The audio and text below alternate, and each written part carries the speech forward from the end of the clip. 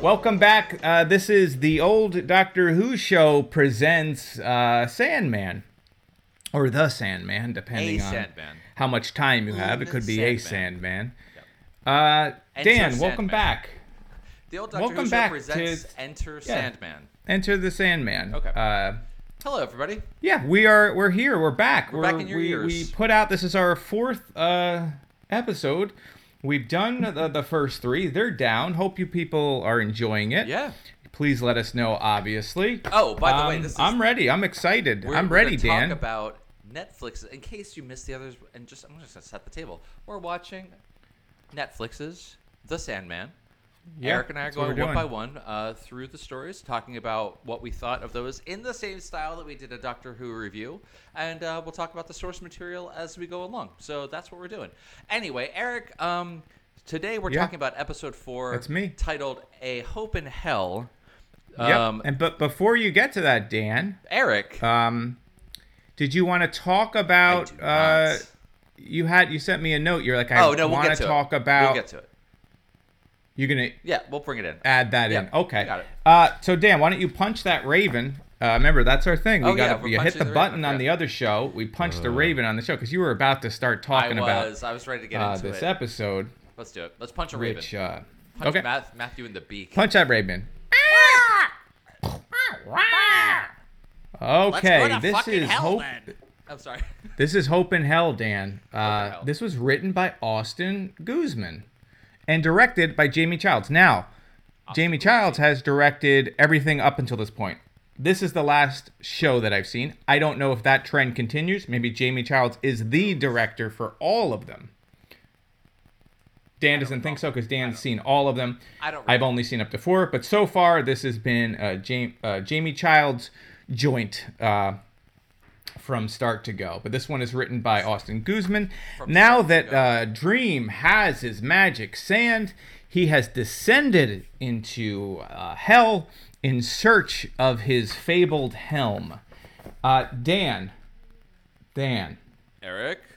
Where do you stand on Hope in Hell? And I should point out for comic book fans, this combines the issues of Hope in Hell as well as Passengers. Yes. Passengers or passenger? Can't remember if it's singular or plural. Fair enough. Dan, what did you think of Hope in Hell? How can I say anything other than I loved every freaking second of this? Oh my god! I feel like we're gonna have some words on this, but okay. I don't know if it's helpful or not to think about this as the two stories intertwined, and we talk about them separately because it evenly cuts back and forth between the storyline of Hope in Hell with Morpheus Matthew meeting Lucifer, and the other story of the Passengers with John Dee and Rosemary and Susie back and forth. So I loved all of it. This is such a great adaptation of the graphic novel. Visually, it's so impressive. We start off with Matthew and Morpheus arriving in hell, and we get the revelation that hell is for the damned. People who believe they need to be punished are the ones who go to hell. And they're forced to bring their own fires into hell. I love that shot of the train of people, the damned, walking into the gates, and they're all carrying their own hell pyres on their back. I thought that was just incredible. The fact that hell is, you can see it in the comic, but to see it brought to life on the screen, that the structures of hell, the gates of hell, are actually constructed of the damned. You have the damned soul handing Morpheus the striker to ring the gong to summon squatter bloat. Anyway, I loved it. I thought that was so great. I'm not going to harp on this so much because this is one of the last times that it really happens. Matthew's just... I don't like Matthew in this story at all. I don't know if it's Patton's fault. I don't know if it's the sound mix like we talked about before. I think it's the characterization more than anything. Just did not enjoy But that comes later anyway. Sorry, just mentioning that. So Matthew does serve his function of being the audience surrogate, so Morpheus can explain what's going on as we go. But other than that, I just did not enjoy. I don't know. What do you want me to talk about? The entire overall? I loved it. I love both parts. I love Hope and Hell. I love the passenger. Overall. I love the characterizations. I love the actors. We have Gwendolyn Christie as Lucifer. We have can't remember the actress's name. I should have looked it up. Playing Rosemary. I loved her when I first saw her in Ted Lasso. So she's already got a well of goodwill coming at her from my direction. I like the changes they made between the book and the story, cutting some parts that weren't needed, changing significant moments, as we'll talk about. I loved it. Eric, what did you think of this? And I am holding on for dear life. Oh, this would be my least favorite episode. Damn it! I quit. By far. Now in positive. There's positives. Because it's wonderful. There's a lot to like.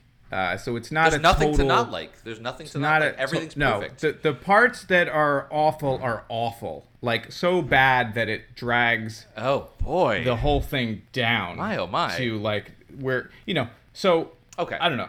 Walk me through it. I don't even know where to begin. Do we want to just run through it? Let's do the chronology. I think I have it all written down. We can go scene by scene if you want to.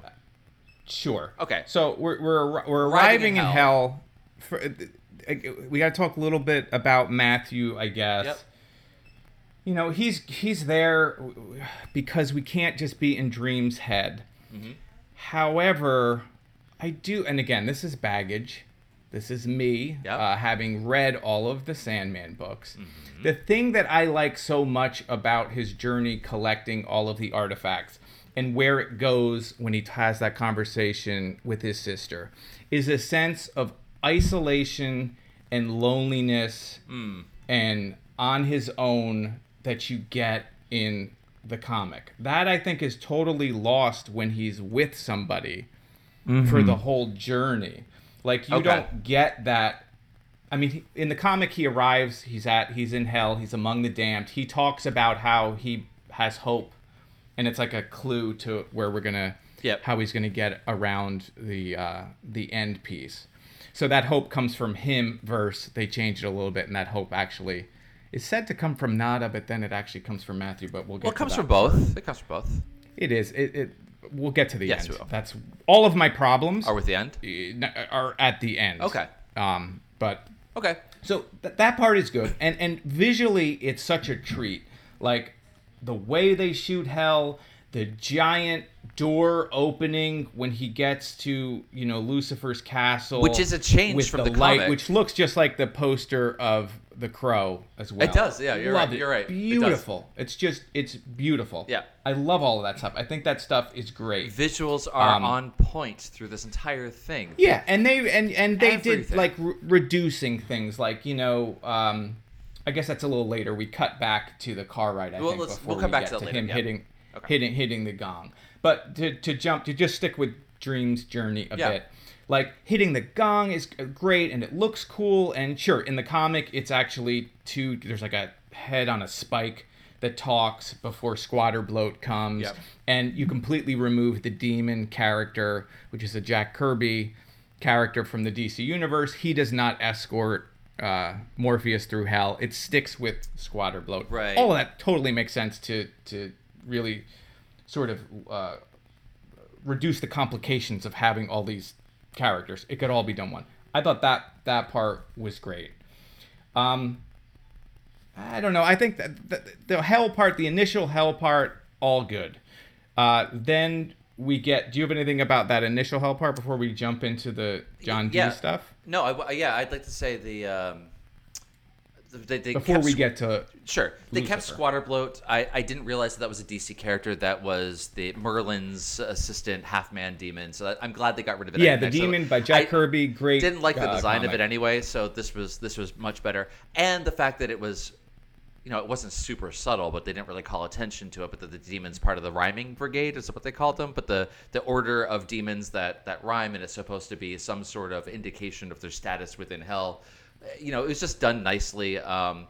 I like the moment that Morpheus is coming there and Squatter Blue's kind of giving him a little bit of shit, like, "Oh, you're and you're that's a all king." from the comic too, right. which is great. Like, where's your crown? Where's and your all crown? of that. All of that stuff was But awesome. It And lets then you one more see- for the door, one more at the door, like room for one more, like all all of that is in the comic, and comic. it's delivered Beautifully. so well.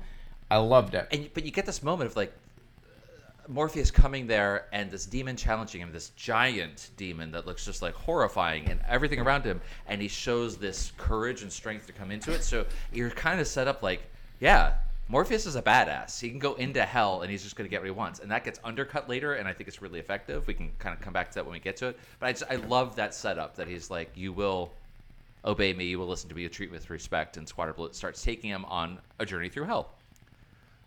Yeah, but I mean, I got the sense from that like he is aware that he is outnumbered, Oh, no. underpowered. So like he's He knows conning that. his way. He knows that. I'm saying Yeah. for the audience, someone who hasn't read the books. For When you say example, audience, you mean the viewer? the viewer watching. Yeah, this, but as a viewer, I feel like you know that he's underpowered because I think he says that. Don't he even says Matthew not yet. have that? He does say it in the next scene that we see him. So that's what I'm saying. I like that they set it up so someone who's a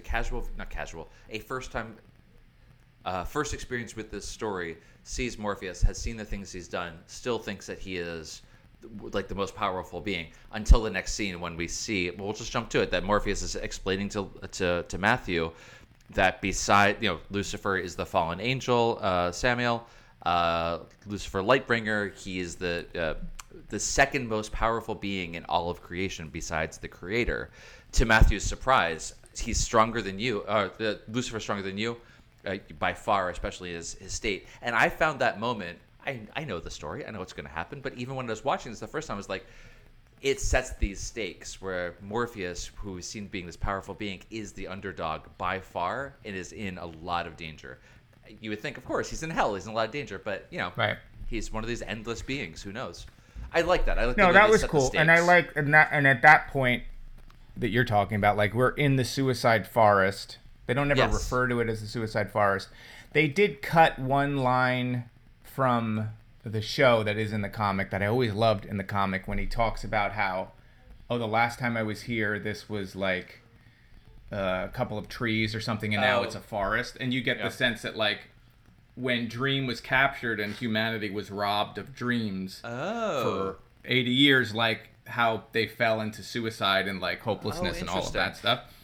And they did not have that in the show, and I just love again. No, that's a great line. I thought that. But I love that. I always loved that line. I thought that was in reference to just like the state of humanity in general. But I liked your point that it is perhaps related to his imprisonment. That this is actually that's how. I think that's great. That's really what cool. I brought out of it. Yeah. There's a more in that scene too, because that scene. Okay, so now we're going to the Suicide Forest, and then we're walking around, and we get the prison, to the Nada scene. Yeah. In the comic, it's not as in your face that he's being led there on purpose. Right. He does say in the comic, like, where are you taking me, or why are we going this way, or something like that. But it's really obvious, because I think he tells Matthew, that Lucifer is purposely taking him past Nada to remind him that they set the fall. stage. Yeah. That scene is great. Wonderful. That's pretty much 100% better. It's actually, I think it's better. More to the comic. More happens in this scene, or it goes on. Like in the book, it's literally just a couple of panels. I'll tell you, when I was watching this with Joe, we see Morpheus come by. There's Nada comes and is crying and calls him by the name that she knows him by, and when the camera reverses the shot back to Morpheus and he has a different appearance to Nada. Right. Joe was very confused, and I love that this is one of those things, like, they reveal it slowly through the story. They don't actually do a whole lot. I think they do it more in the comic, and I think it's a function of both differing artists at different times, but like just being very explicit about it in the comic. Even in the Passengers, I think when there's the whole thing about what's his good Martian Mankiller or whatever it is, and Martian Manhunter. Manhunter, that's it, and you see his conception of what Dream looks like is a completely fiery head. But anyway, I love that they are still keeping the idea that the Dream will appear to different dreamers in different ways depending on their point of view and their history and mythologies. But that whole interplay I thought was really great, and it did serve the purpose of the story that though Dream is not ready to forgive Nada for what we don't know, he doesn't say yet, but that she will always have hope.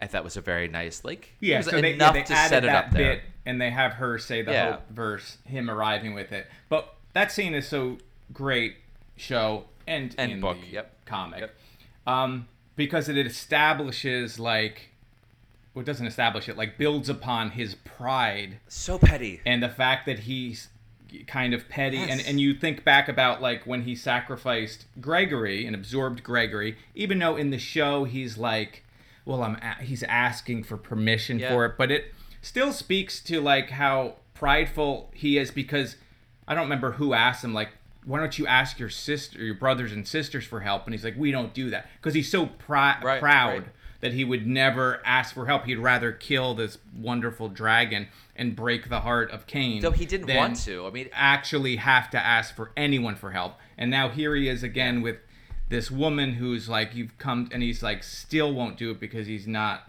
He got, well, I don't want to spoil what happens, but he hasn't evolved. You don't know yet what they did, right? But when you do, it all fits in with his pride. Yeah. Which I think works in the show. Certainly works in the comic. I think, like we mentioned earlier, that development of his character, the growth that we see in the character, definitely comes faster in the show than it does in the book. It takes a lot longer to kind of get to these things, but yeah, I think it was executed beautifully. Yes. So let's back it up then. I want to talk about, because I don't want to get into the castle stuff. Let's just do the John Dee stuff. I loved all of that. Again, I talk so highly about the actor portraying John Dee and how when he's on screen, he totally owns it and he's engaging. And you mentioned her name, the actress's name, I think, which I can't remember. I didn't mention it because I can't remember it. But Rosemary, the character of Rosemary, amazing. Way different than the book. And I guess we can talk about that a bit. In the book, John Dee, physically a monster, takes the car by force. So the way the narrative in the comic works is you start at a point that she's afraid of this person. And then through the course of the car ride, she comes around to empathizing and almost liking John Dee. She gives, in the comic, she gives him her husband's jacket. And by the end, all of her guard has gone down. Yeah. So it starts in the comic, high guard, I'm being robbed, at gunpoint, I'm being taken in the car. Right. Versus the show is the opposite. He's pitiful. He's got his jacket on. She's here to help him. He's like nobody. But as the car ride goes, it goes the opposite direction. It ratchets up. So those are just two approaches. Yeah. Whether which one is better or not, I thought it worked well in the show. I like the show version better. I gotta say, I like that we have Rosemary. Well, not all of it. This sequence. Not all of it. I really like. Not all of the sequence of The Passenger, but yes. I like this a lot. I like that. We'll get to that. We'll get to the end of the. I'm going to talk about why you're wrong about all this. Okay, fine, fair enough. But I like that we start off with Rosemary being seemingly a very genuinely good person who wants to help him out, gives him a ride. Yes, but can we put an asterisk on that? Sure. Put an asterisk on that. I just right? did. She's a genuinely good person. I think she is. I'm going to be a pain in the ass here. You're driving your car, right?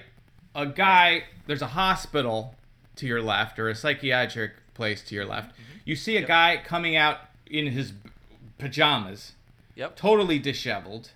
Uh-huh. Do you drive him away from the hospital, or do you just take a minute and go, we should probably find someone to help you? You don't seem like you could use some help. You just take him on a car ride? I said she was good. I didn't say she was wise. Okay. So she's good. All right, fair enough. Go on. That was just one thing. It was like, Rosemary, that's a red flag. That's a pretty big red flag. She does, however, have her big Rottweiler Susie in the car with her, which was nice. Yes. It doesn't do Can I just tell you that having the dog in the car actually raised the stakes for me, because I didn't know what was going to happen. I realized they were changing right. You think he could hurt the dog? He's going to hurt the dog, and I don't care in the story if you murder 1,000 people, you harm a dog. I'm done. I can't watch it. I won't watch it. I haven't watched John Wick. I will never watch John Wick. I'm not going to watch the beginning of that. It's a great movie. I heard. I'm going to miss out. First one. First one's But I really like that we start off with her trying to help him. They start talking, chatting, and over the course of a couple of scenes, he drops the fact that he was an arsonist and General Mayhem, and his mom was a liar, and he is a murderer. But they were bad people, and the tension just starts ratcheting up. So I like that it builds the tension, really as opposed to the opposite of the book. It starts off at gunpoint and eases in and feels more relaxed. I'd rather the tension, because then at the end it changes, and then like it's an explosion at the end basically of the story because it went the other way. This one kind of builds up and then gives you the opposite sense of release at the end. So it was interesting. But I really enjoyed it. I love their back and forth. I love their banter. Do you want to just go through all of? So no, we could talk like so in that too, like some other differences. Sure. In Passengers. The conversation within the show is much more about the story that you've watched. So you learn about his mom, how she was a thief, how she lied. It just builds some of his motivation for why he's doing it. In the comic, it's much more expositional with this is how the Dreamstone works. Here is how you hear about the Justice League. So it's a much different conversation. True. Yep. I prefer the show conversation in the way that banter goes, because in the in the comic or whatever, it's much more about all the stuff that they cut anyway, so it makes sense that they don't have that. In the comic I mentioned before when I was talking about it, she gives him her husband's coat. She also makes this, when she's first getting the gun pulled on her, she's like, my husband's in the mafia, because she's trying to scare him, which is actually works well at the end there. So I did really like this whole conversation and the way that they built the tension. She makes her first attempt to save herself with the phone, because she's got the map on the phone. Right. She's trying to get call 911 or do whatever she's doing, and like all of that was really well. And you're like, okay, as soon as this woman gets a chance to save herself, she's going to save herself. Make a little note of that in your book. Yep. And underline it. Okay. Yep. So then we go to the gas station, right? Yep. For some food. And obviously, we already talked in the show. It's cutting back and forth with Hell, but for our purposes, we'll just go through this is completely new. This does not exist in the comic, but they added it. It's her second attempt to save herself. So she puts everything on the line, including the life of her dog. She goes in to the place. John decides to come in with her. He follows her in, like she thinks it's going to be easy, but nope, he's going to be there. Yep. And she has all the bravery. And if she sees a moment to save her and her dog, she's going to take it. Write that in your notebook for number 2. And she tells the guy, and then call 911. Things go south. Yeah, and the thing with John Dee at this point is that he's not going to stop the guy from trying to shoot him. But he realizes what's going on. It's because the cashier decides to pull a gun on him. And John's like, you really don't want to do that. So I'm not going to say it's like self-defense, because John's definitely putting himself in the position where the amulet's going to have to do its business, but he's not as malevolent as we see him later with the Ruby. In the comic, his motivations are really unclear. He's just sort of evil, kind of.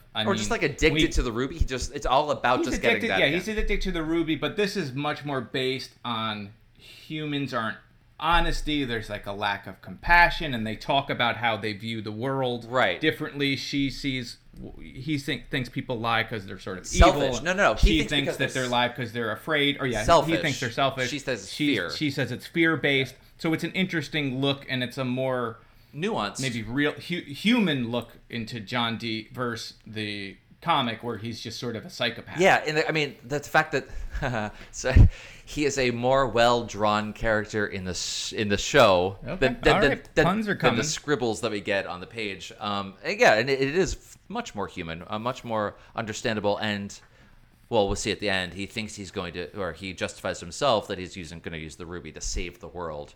But that's kind of he's putting his philosophy into effect, but that's what we learned. Should we see their storyline through? Yeah, because I don't think until the very end. But yeah, so he tries. Yeah, so she gets out. He kills the guy at the store. The guy tries to kill him, and then he explodes or whatever. Then they go for the rest of the car ride. She's like, please don't hurt me again or whatever. And he's like, as long as you don't wrong me again. Right, you're taking me to the Ruby. Don't give me reason. She drives right to the Ruby. Yep. And then he gets out of the car. Now this is where it diverges hard from the comic. Not yet. Well, I'm cutting to the future because then I'm cutting out because she stays in the car and he goes into the storage unit first. No, I know. I'm saying they get to the storage unit. No. What are you talking about, dude? I'm saying in the comic they get to the storage facility. He gets out. Yeah. Right? Yes. And then he basically says, "Is your husband still in the mafia, or really in the mafia?" And she's like, "No, I just, at that point all of her defenses are down. And she thinks that like he's an okay person, he's not a psychopath. And then he kills her, which in the comic is such an impactful moment. Yes. And it's such a well-written moment. It's one of my favorite stories because you're like her.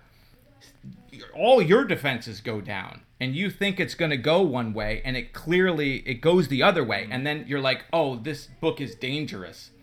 John Dee is dangerous. Everything that Neil Gaiman is going to tell us in the story at any point could go in any direction. Yeah. And it completely goes against expectations. Yeah. And it's really well written. In this story, he gets out of the car and goes into another building and she stays there. Yeah. Even though she's made 2 attempts to escape, even though her dog is in the car, Yep. she just sits there. I know. Now, you can say, okay, well, when people are, in abusive situations or when they have their captor, sometimes you end up, siding with your captor. But she has already taken 2 attempts to try to escape. And she just sits out there and waits. I hated that. Not only because it changed one of my favorite moments, changed the moment, but it didn't feel like her character at all. She knows that he's a killer. She just watched someone get killed, and her dog is the most important. She's got her dog on her wallpaper. She's got 2 kids. She's got 2 girls that she mentioned. She's just going to sit there, and then when he comes out, she's like, I'll give you a ride wherever you want to go. It's like, what? I hear you. All of a sudden, you just switched? Like, if he had just killed counterpoints. her... Okay, what's your counterpoint? Because I feel like No, that, you're right. It's the weakest part of this part of the story. They did it a different way. Yeah, no, I totally agree. This is the weakest part of the story. It doesn't make sense, and you have to do a lot of backflips and justifications to explain why she's still there. So I totally agree. It doesn't make a whole lot of sense. The only thing I could say is she just saw a cashier explode. Like, he didn't hit him, he didn't touch him, nothing, right. And his viscera are against the wall. So how does she know what he can and cannot do to her? So if she tries to flee, maybe he's going to explode her. So it's the only thing I can think of is that she's just so terrified she doesn't know what else to do. And he said, as long as you don't do anything that gives me reason to kill you, I'm not going to hurt you. Right. So fleeing, who knows what he... So I think it's just fear, and that's her whole thing is... Humanity acts mostly out of fear. The fact that she had taken 2, I don't know. I shouldn't have to, as an audience member, though, go to that length to justify it. It should have been clearer. And I'm also coming to it. Right. I'm also approaching this with baggage. Like, not everything is the way I want it to be. Like, just because Sandman still is on my shelf, it's still that story. It's not changing that story. Right. Even if I hated the show, which I don't, I really like this show. It wouldn't make a difference. It still perfect exists as it in is. the comic book form. Yep. And that was such a great moment with the first time I read it. And now anyone who's not read the comic, I've ruined it for you. Nah, it's gonna be great. And then not to see that again, because I feel like that's the thing that I was always worried when we did the first episode, that they're gonna soften or they're gonna change, is the danger of some of these Sandman issues, especially the early issues. Yeah. Where like anything can happen. Well. And it's like, oh, wow, okay, that's John. Now I'm really scared of John Dee. We're going to have a lot to talk about. Now, in this, I'm not scared of John Dee. We're going to have a lot to talk about I'm not in scared the next story. of John Dee I at this point, because it's like, okay, well, he's just completely driven by his own morality. As long as I'm a good person, I'm safe, versus nobody's safe. Like, you don't know. He's more of like a Joker-ish, chaos-based character, Dr. Destiny. Let's try to put a pin in this. That was my... Yes, that's not the part that bothered me about this episode. I hear you. Let's come back to this when we do our talk about 24/7 in the diner, because I think you're actually talking about something really interesting that I hadn't thought about before, about the expectations that are being set around John Dee, who he is in this story, who we think he is, and his justifications, and then what happens in the next one. So that'd be really interesting. But that's a really good point. And I do think there is some. If you think about it, there's some menace to what John Dee does. He gets his ruby, so he doesn't need the amulet anymore. So he gives it to Rosemary. He says, you're a kind person. They tend not to survive in the world. She gets scared. Please don't hurt Susie. I don't care what you do to my. He gives her the amulet. Now no one can hurt you, including me. Now, anytime anyone does anything remotely dangerous to Rosemary, they're going to explode. Sure. So it's not exactly like the nice gesture that he's giving. Like, she's gonna have real and I problems. wonder, like, is she going to be a recurring character just now? Take that thing and throw that out the window. Just get rid of that amulet because someone cuts you off in traffic and they explode. Like, that's gonna be a real problem. So to carry that through, so he goes into the thing. We talked about how he gets his amulet. Dream is on the floor. We'll get to that. I guess when we get to back to hell. They change another thing where in the comic it's specifically about the end of the world. Like, one of the last lines from Passengers, from what I remember, is Dr. Destiny is like, the end of the world. Here comes the end of the world. Or he goes into the diner, I think, at the end, and he's like, waiting for the end of the world. In this, he specifically says the opposite. He wants to save the world. So it's like a two different points of view on motivations, I guess, or points of view. Yeah.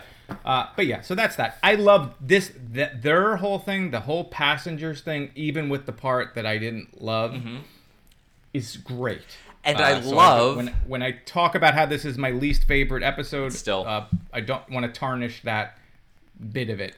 It all comes to where we're going to go right now. Okay, but the last thing on that, actively disliked it. I'm so glad they got rid of all of the DC stuff. It wasn't necessary. It actually slows the whole story down. I don't care about Martian Manhunter. I don't care about Justice League in this story. It had no purpose. It felt so tacked on to all of this. Whereas, but if you're a fan, if you're a comic fan of Jack Kirby and Demon, and you see and they draw in the style of Jack Kirby, and it's like, oh, okay, cool. And then he's talking in rhyme, and he's like, you didn't talk in rhyme before. Like, all that stuff is cool, and like the Mr. Miracle stuff is an interesting, another Jack Kirby person. So like that belongs in the comic. It totally makes sense. Like there's no reason for it to be here. That's a better way of saying. I didn't mean that it doesn't. It just did not have a purpose here at all. So that's I think there's a valid argument that people would make that it doesn't belong in the comic either, that it also distracts. Because I know a lot of, I read Sandman's, my girlfriend at the time was really into it. She didn't really know much about the greater DC universe. So for that stuff, it was probably, unnecessary. Lost on her a bit too. And even me, like I'm not a huge DC person. I like the stuff that became Vertigo, like Sandman and Doom Patrol and Batman. But aside from Batman, like I don't know much about Justice League or any of that stuff. I was more on the Marvel side of things. Yeah, only the animated TV shows in the 80s, the Justice League stuff. That's all that I really knew of it as well. So anyway, Super Friends. Yeah. So do we want to just go back to hell? Let's go back to hell. So then we arrive at the gate. The gate of hell. Or the castle of hell, I should say. Yes. That's where we think we left off, right? I think that's right. So, yeah. Yes.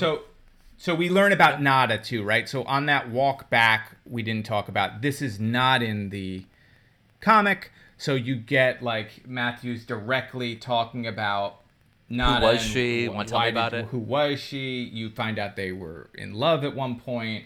And then he talks about defying me. I think for the TV story, it's necessary because, well, first of all, who knows if they're going to get to tell more of the story? So to be able to give Morpheus that background of being petty, capricious, he sent his love of, the love of his life at that point to hell because she disobeyed him, as much as we know in the story, really helps us set up where he's going in the later part of this series. Like I said, the character development happens much faster here. So I think it was necessary to do that. And if we never get to Nada, at least we got that. Totally. And then it gives context to the whole thing because this is where I was going to ask you. I'm trying to remember where that came from in the comic because he does talk about how she defied him. And I think is that the one where the Endless are having like a dinner party or something? and then Dream and Death talk, and she kind of is like, "You're an asshole." Yeah, for doing this to Nada, and that's when he is encouraged to go back. That's right. Is that right? And then I'm trying to remember. Sounds right. I haven't read because I don't think it's in Sound of Her Wings. I don't think. No. They talk about it then. It's later. Yeah, I think it's much later. Okay, it's fine. That part's fine. And then we get to the castle. Castle looks really cool. Castle looks amazing. Looks amazing. I think you'll agree with this. Like cutting the triumvirate part. Yeah, it makes sense. Totally in the comic, fine. Hell is ruled by 3 parties: Beelzebub, Azazel, and Lucifer. Yeah. They just stick with Lucifer. Yeah, totally fine. Yep, I think that worked out well. Totally, and they introduce the Mazikeen. I'm glad they kept her early. Yeah, I'm glad they kept her in it, and she looked just this, like it, like with the rotting face on the side. And all that. It looked great, and I hope that she relationship. Appears in Seasons of Mist. I hope that relationship. If they get to do another season, I'm hoping that they did it for that reason to carry it forward because I loved all that. Yeah, that totally makes sense. So everything far is good. She speaks in a way that you can understand her, as opposed to in the comic where you have to sound it out to understand what she's saying because half of her face is missing, which I think is really great on the page and would have sucked in the show. So I know it's a minor thing, like it's the smallest quibble, but I was always impressed by how they wrote out that language in the book, where you could sound it out and understand what she was saying. Like it was like such a weird trick, and I really enjoyed it. Right. I'm glad they didn't keep it, but it was cool. Anyway, no, totally. And I guess the dialogue is pretty close. Yeah. With Dream and Lucifer. A lot of direct quotes. And I guess it's in the acting. There's much more of a sense of menace and antagonism from Lucifer in the show than I remember picking up with in the comic. Now, I agree. As that comic ends and Lucifer's like, "What makes you think you're leaving here?" It's like a surprise. You're like, "Oh, wow, okay. It's not going to go the way we thought it was going to go." And here it's like already we start out we're like button heads. We hate it. We hate button heads. And there's you see it in the language, like there's she wants Dream to recognize the sovereignty of hell because when Lucifer rebelled, and I guess he's not recognizing the sovereignty of hell, we get some peeks into the she says that, like, "Are you here to," and he says, "You know how I feel about that." Like he doesn't want to, I don't think, get involved and that's right out of the book. You know what? Too. You're right. I that's exactly a direct quote. I guess I interpreted it differently and maybe wrongly.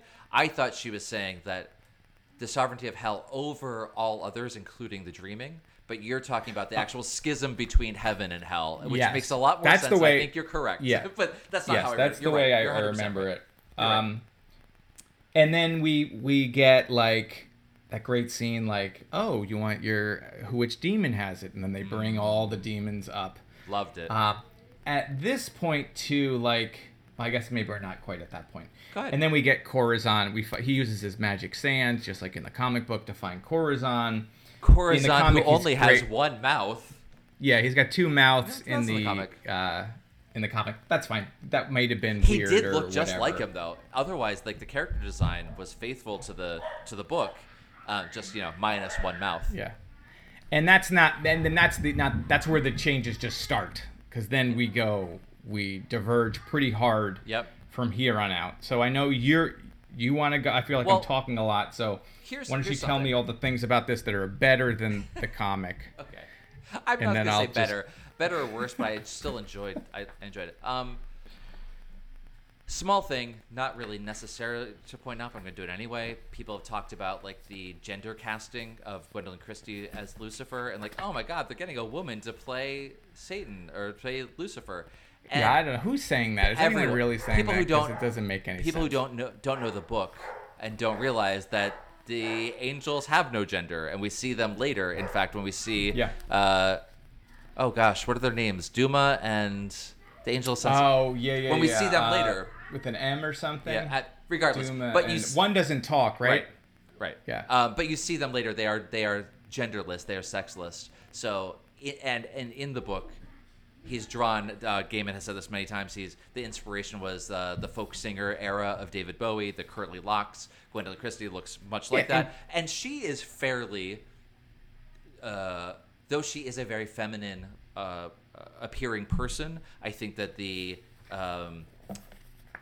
that there is no strong gender binary on the character itself, and I don't think it reads that way. I think she was very successful in doing that as a tall, imposing blend of masculine. It was specifically David Bowie to be androgynous. Yes. Like that was the whole. So I don't want to put too much into it. It's just like I wouldn't even mention. I don't know why screw those people. Well, too late. I already did. Those people are wrong.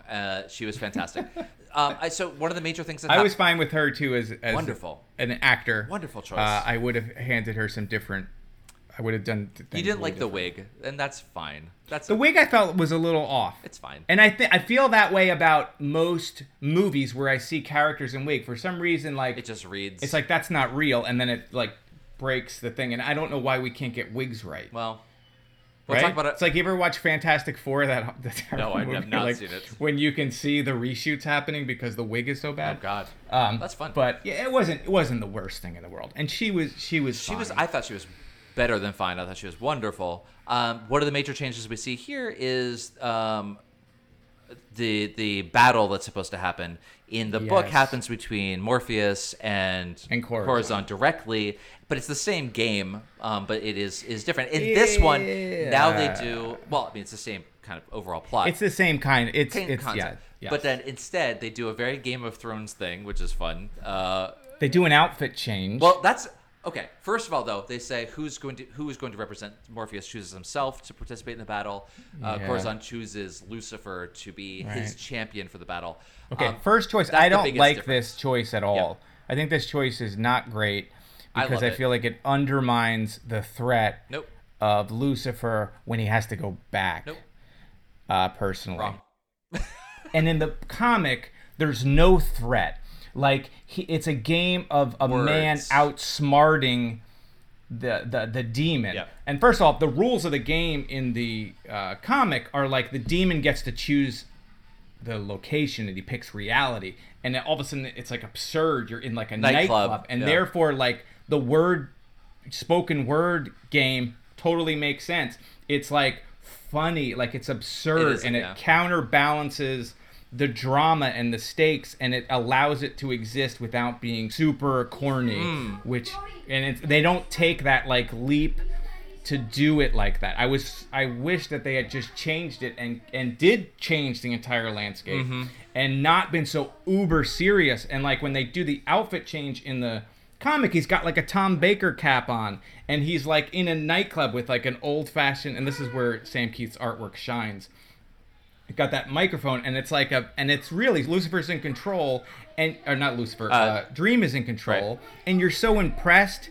He lays a trap, like and you think maybe he's gonna lose, but he's got it. He's got it. Yep. Not so in this. In this, they're like physically getting attacked, and that you feel it, and I was watching it with my wife and my kids, and they were all like not into it. They were like, "What is this?" It was like cringy, you know what I mean? And that's why Sam Keith's art worked so well for me, like that double page spread where you see all the demons in hell, because you go to like a different part. You don't stay in this like tower or whatever.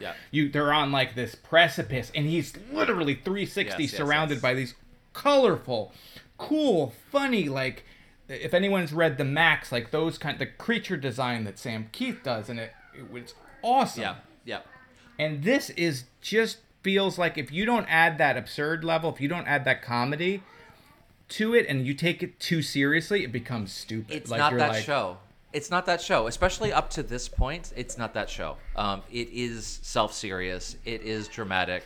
They weren't going for that, and I understand why. I can see later on, the later episodes, I think you find some more of that humor that we see. Now, that's not to say, would I have liked to see it shot exactly like the book? Absolutely. I think it would have been fantastic for fans like us who know the book. But I think even beyond fans like us, even if there was no comic and I watched this cold, I would be like, that part where they did 8 Mile in hell was really corny. And the direction too, like when you get to the end and he does his hope line and then they bring the lights up. Oh my God, my eyes rolled back so far in my head. I was like a human slot machine. And the the Matthew bit hang on. was awful. Let me defend it before I agree with you. Let me defend it, then I'll agree. I like that it switched. Now, if they had done the nightclub scene and it still was Lucifer, it's Gwendolyn Christie. It's Lucifer. It's people who don't know the story. they use that moment so much in the advertising. They even released part of the scene in advance of the show coming out. They were really relying on people getting hooked by this character and this actress coming into this. So of course they switch it up, and it's not going to be a minor demon. It's going to set the stakes higher. It's going to be Lucifer. Will it work later? The fact that Morpheus was able to defeat Lucifer at this game, who knows? Because I'm not sure how they're going to change things later on and what actually happens with the Seasons of Mist, etc. But I think for a TV show, it works it's much more compelling. I think if we did the nightclub scene based on everything else that came up, does it work for us? Yes. I don't think it would have worked for other people. See, I think it would have worked. Why are we doing this? What's going on? This is crazy. This doesn't make any sense. Because that's like when you take art and you like, I don't care. I'm gonna follow. I'm gonna be brave. You got to be brave. You can't be safe. Eric, this is playing it safe. No, yeah, this is Netflix. Just because it's Netflix doesn't mean the art can't be great. What the Wu-Tang American Saga show second season took so many great chances that would have been like this, where all of a sudden you're watching the RZA write a song, and now the reality is stripped away, and he's doing sampling, and like instead of just listening to the sampling, you're seeing the band, and he's engaging, like, and you're breaking fourth wall, and like, be brave, like, especially with this. Then it separates it from every other generic fantasy show, right?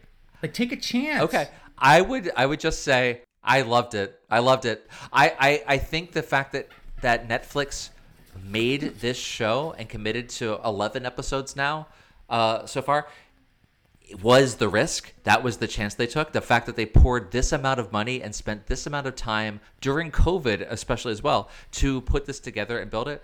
The fact that they did anything, I'm fine with. So the fact that they changed this to be, let's focus on the relationship between Lucifer and Morpheus, and hoping that it pays off later, that they bring it back again and continue the story.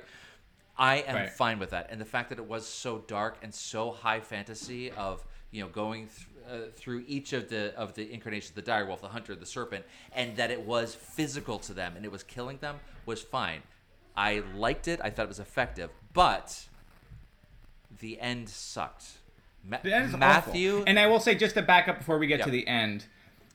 The end of the battle, Again, I have all my baggage. I have all my Sandman baggage. Yep. I was watching. He's got luggage. He's got Sandman luggage. 2 other people that had no baggage. Yes. Don't know anything about Sandman. I hear you. Also did not like it. I had one person who knew nothing about it, and he actually liked it. He liked it. He thought it was great. Okay. He thought it was really compelling. It was good stuff. So I'm sure I'm in the minority then, because it is the #1 show, and I love the show. Again, this is my least favorite episode of the show because of this, and especially what we're about to talk about was like dragged it all down for me. But that's not to say I'm not totally Matthew happy. Shit with sucked so bad. No, there's no reason for it. And when he's like, dreams don't effing die, it's like, first off, dreams die all the time. They die. They're constantly dying. They're dying in the dreaming. Yes. That's a whole part of the dreaming. And why are you here? Why are you giving a pep talk? Why are you don't he doesn't need the pep talk. None. The hope part, when Nada said, I have hope. That should have been enough. Oh, that's kind of cool. That should have been enough. Like that's his hook in. Yes. And they undermine it by having Matthew be the person that provides. He hardly knows Matthew. So, and then if Nada had been the hope part, then that actually starts to feed into his trying to make it right. Yes, 100% agree. Why did they do that? Bringing Matthew into hell with him serves a purpose so that we're not having exposition dumps like we did in the first episode, which I think is part of the weakest part of the series, is that it has to set so much world building, and it's all done in his voice. Having Matthew there for the beginning is fine. He talks to Matthew before the battle and says, go back to Lucien. I brought you here because I didn't want, if anything bad happens, I didn't want Lucien to be left without knowing. Yeah, he should have left. And that would have been great. And then it would have been totally... Then he's on his own. He's on his own. Stakes are higher. It's just him. We don't have this diversion of Matthew giving a pep talk, which makes Morpheus weaker in a way. Yeah, he could have had that moment walking in my face. He could have had that moment of either remembering the conversation with Nada, we see that flashback and you bring it in, or that it is revealed, to your point, in the book, he's laying traps. He knows he's going to win the whole time. It doesn't look like it, but he reverses it. It could have been the same thing in here, where he takes that piece of nut and knowing, like, I have set this all up to come to this end, would have been better. So they could have left all the other changes in place, sent Matthew away, and had him recall the thing with Nada, and the weight of all of that stuff wouldn't have felt as silly, because I think it gets punctured. It could have been pretentious and weighty as it was if you didn't have Matthew there, and Dream instead remembers. Matthew punctures the whole thing and that contrast between his pep talk and what was going on before makes that difference even heightened, even more so, to the point where it feels ridiculous. I think you would have enjoyed it more had Matthew had not had that moment, or you would have had less of a problem with it if that moment didn't happen. If that was the really, like, that was like the nail that went in. Yes, you could have forgiven a lot more. That gets punctuated by also the lights coming up. Yeah, and that was so on the nose. It was very on the nose. Like, but just pump the brakes a little bit. Like, you're overselling all this. Yes. But, like, again, I'm never gonna get off my hill where I love absurd things that are absurd, dark. Yeah. Like, when you take very dark things and absurd things and you get like a Twin Peaks formula, that's like one of my favorite Venn diagrams, and that's what the comic is. So I'm never gonna like move. And especially how great the comic is it's like you're in a nightclub and Dream says, like, I wrote it down here, like everything else in hell, it's deadly serious, which is like such a funny English like juxtaposition of like him talking about how serious it is and then the art being comical, and then it finds this like beautiful moment in between. Fine, I'll agree with you, and I'll agree with you. It's the we'll never get that. If they had done your changes where you're saying, okay, Matthew, gotta go back, he leaves, and then he does it, and it's really Dream being the one and not needing a pep talk, or using Nada as his anchor. So what we're gonna do, folks, this I'm just gonna announce it on the show. Eric is gonna do a recut, a fan cut, where we take out Matthew. Matthew flies away.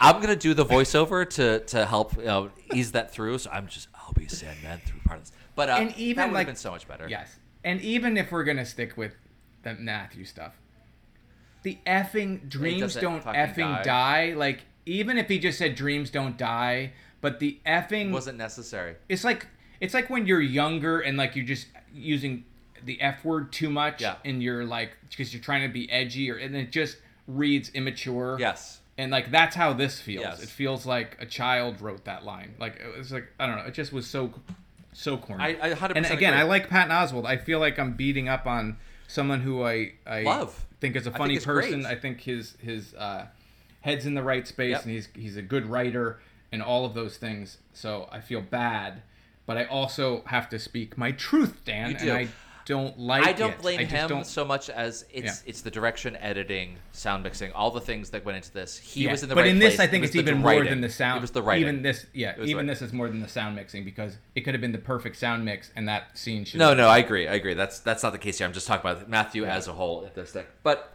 in terms of, we'll come back to more conversations for later when we talk about the sound of. And Dream is so much more of a badass too in the comic, because he does plant these seeds and he gets out of the trap, and then he just walks out of hell when he does that hope line. Like, he says the line, like, it's not so like drawn out, and like the way it is in the show is he's like, he takes a long pause before he says heaven or whatever. Right. But in the show, in the comic, he's like, hey, you need me too, and he walks out like a champ. Yeah. And then Lucifer says to the demons, like, we're gonna get him, versus her saying it directly to him. Yes. And it just feels like it's over serious. I don't know. I gotcha. I mean, I think we've explained a lot. That, I agree. The one thing I do like that Matthew says, this is just dumb. So Dream gets his helm back. Corazon is killed by Masakine. He puts on his helm, and Matthew asks, "Can you even see out of that thing?" I just thought that was a funny line. I just, because it's silly. The whole comic book style of that translated to screen could be kind of goofy, and I think that's funny to kind of undercut it a little bit. But that's how he can see the ruby. We skip all the stuff with the Justice League, etc. That's now he knows how to find it. Dream then leaves hell. They have the conversation about the nature of hell, that he needs. Lucifer needs dreams, needs hope. Otherwise, what's the point? People have to suffer by not being able to attain this thing of heaven that they're thinking of. Dream goes to the storage unit, finds the ruby, picks it up, realizes it's been altered, and gets zapped and is knocked unconscious, and that's where we see the rest. Yep, and they had said it in the show at some point. Yes. Like I think he tells his mom he had modified it, so anyone other than himself cannot use it. Including the Dream Lord, which is amazing. So, so that was fun. So that's where we're at. That's where we're at with all of that. I think these are interesting conversations to return to. Like I said, the next story is 24/7 in the diner.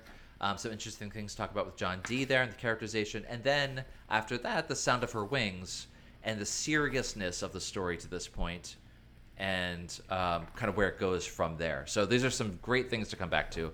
Really fun. Eric, there was something else. What? I have nothing else. I'm done. I'm pretty much good. I think I've said my piece. Again, I thought the passenger stuff for the most part was great. Visually so well shot. The thing I wanted to mention, the last thing. Yeah. I mentioned this on Twitter. A Venn diagram of my interests has completely become a circle. So I'm a big fan of RuPaul's Drag Race, particularly the drag queens Trixie Mattel and Katya.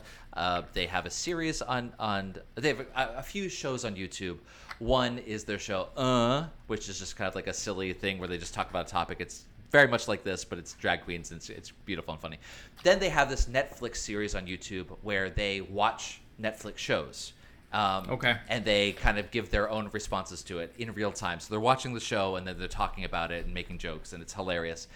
You either like their brand of comedy or you don't. I tend to think it's wonderful.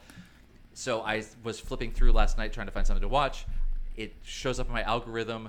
Trixie and Katya watch The Sandman and react to it. Do they do every episode? So this one is longer than any others. This was a half-an-hour YouTube episode, which they never do.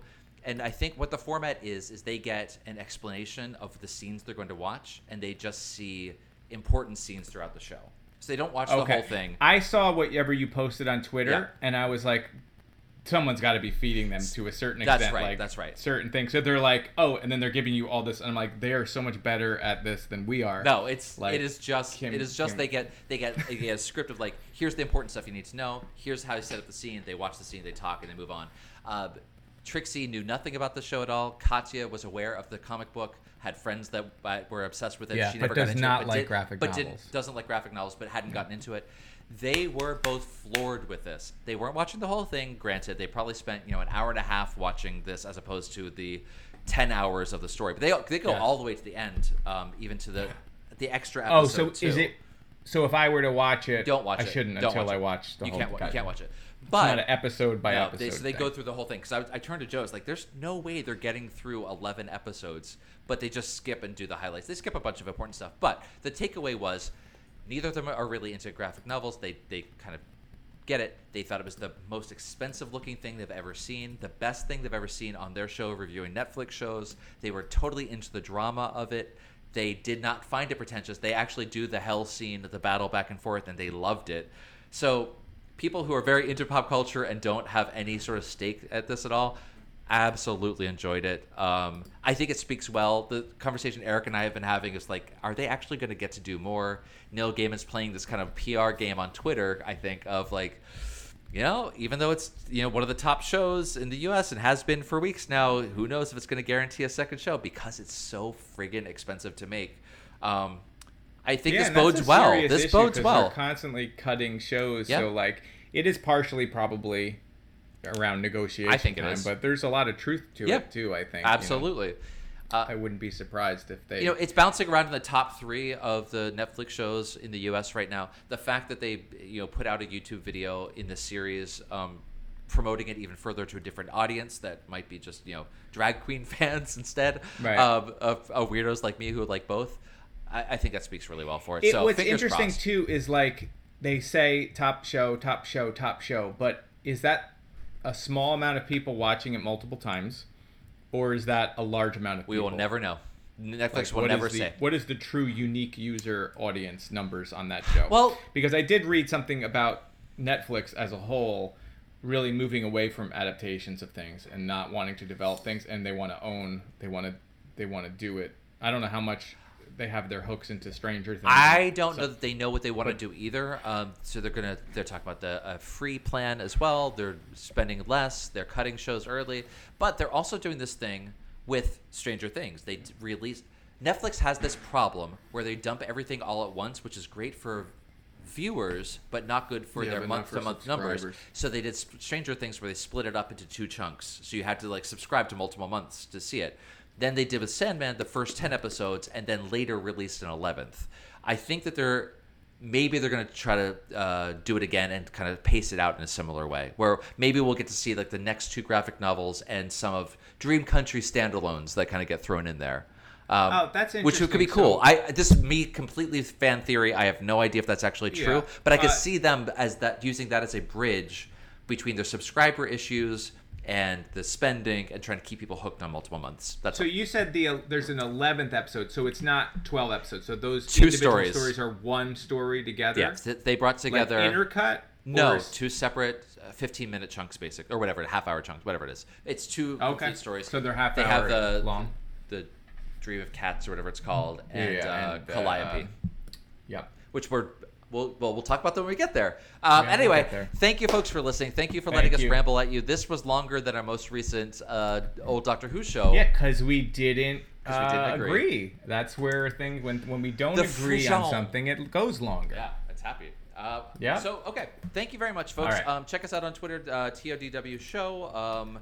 You'll see we're not going to promote this as nearly as much. I'm not going to create GIFs or anything for this one, but tell us what you think. Let us know if you're enjoying these reviews. Tell us who you agree with. Are you Team Eric or Team Dan? You're just Team Us. We Team agree Us. everything. So we'll see you next time. Yes. All right, we're done. Peace. Bye. Bye.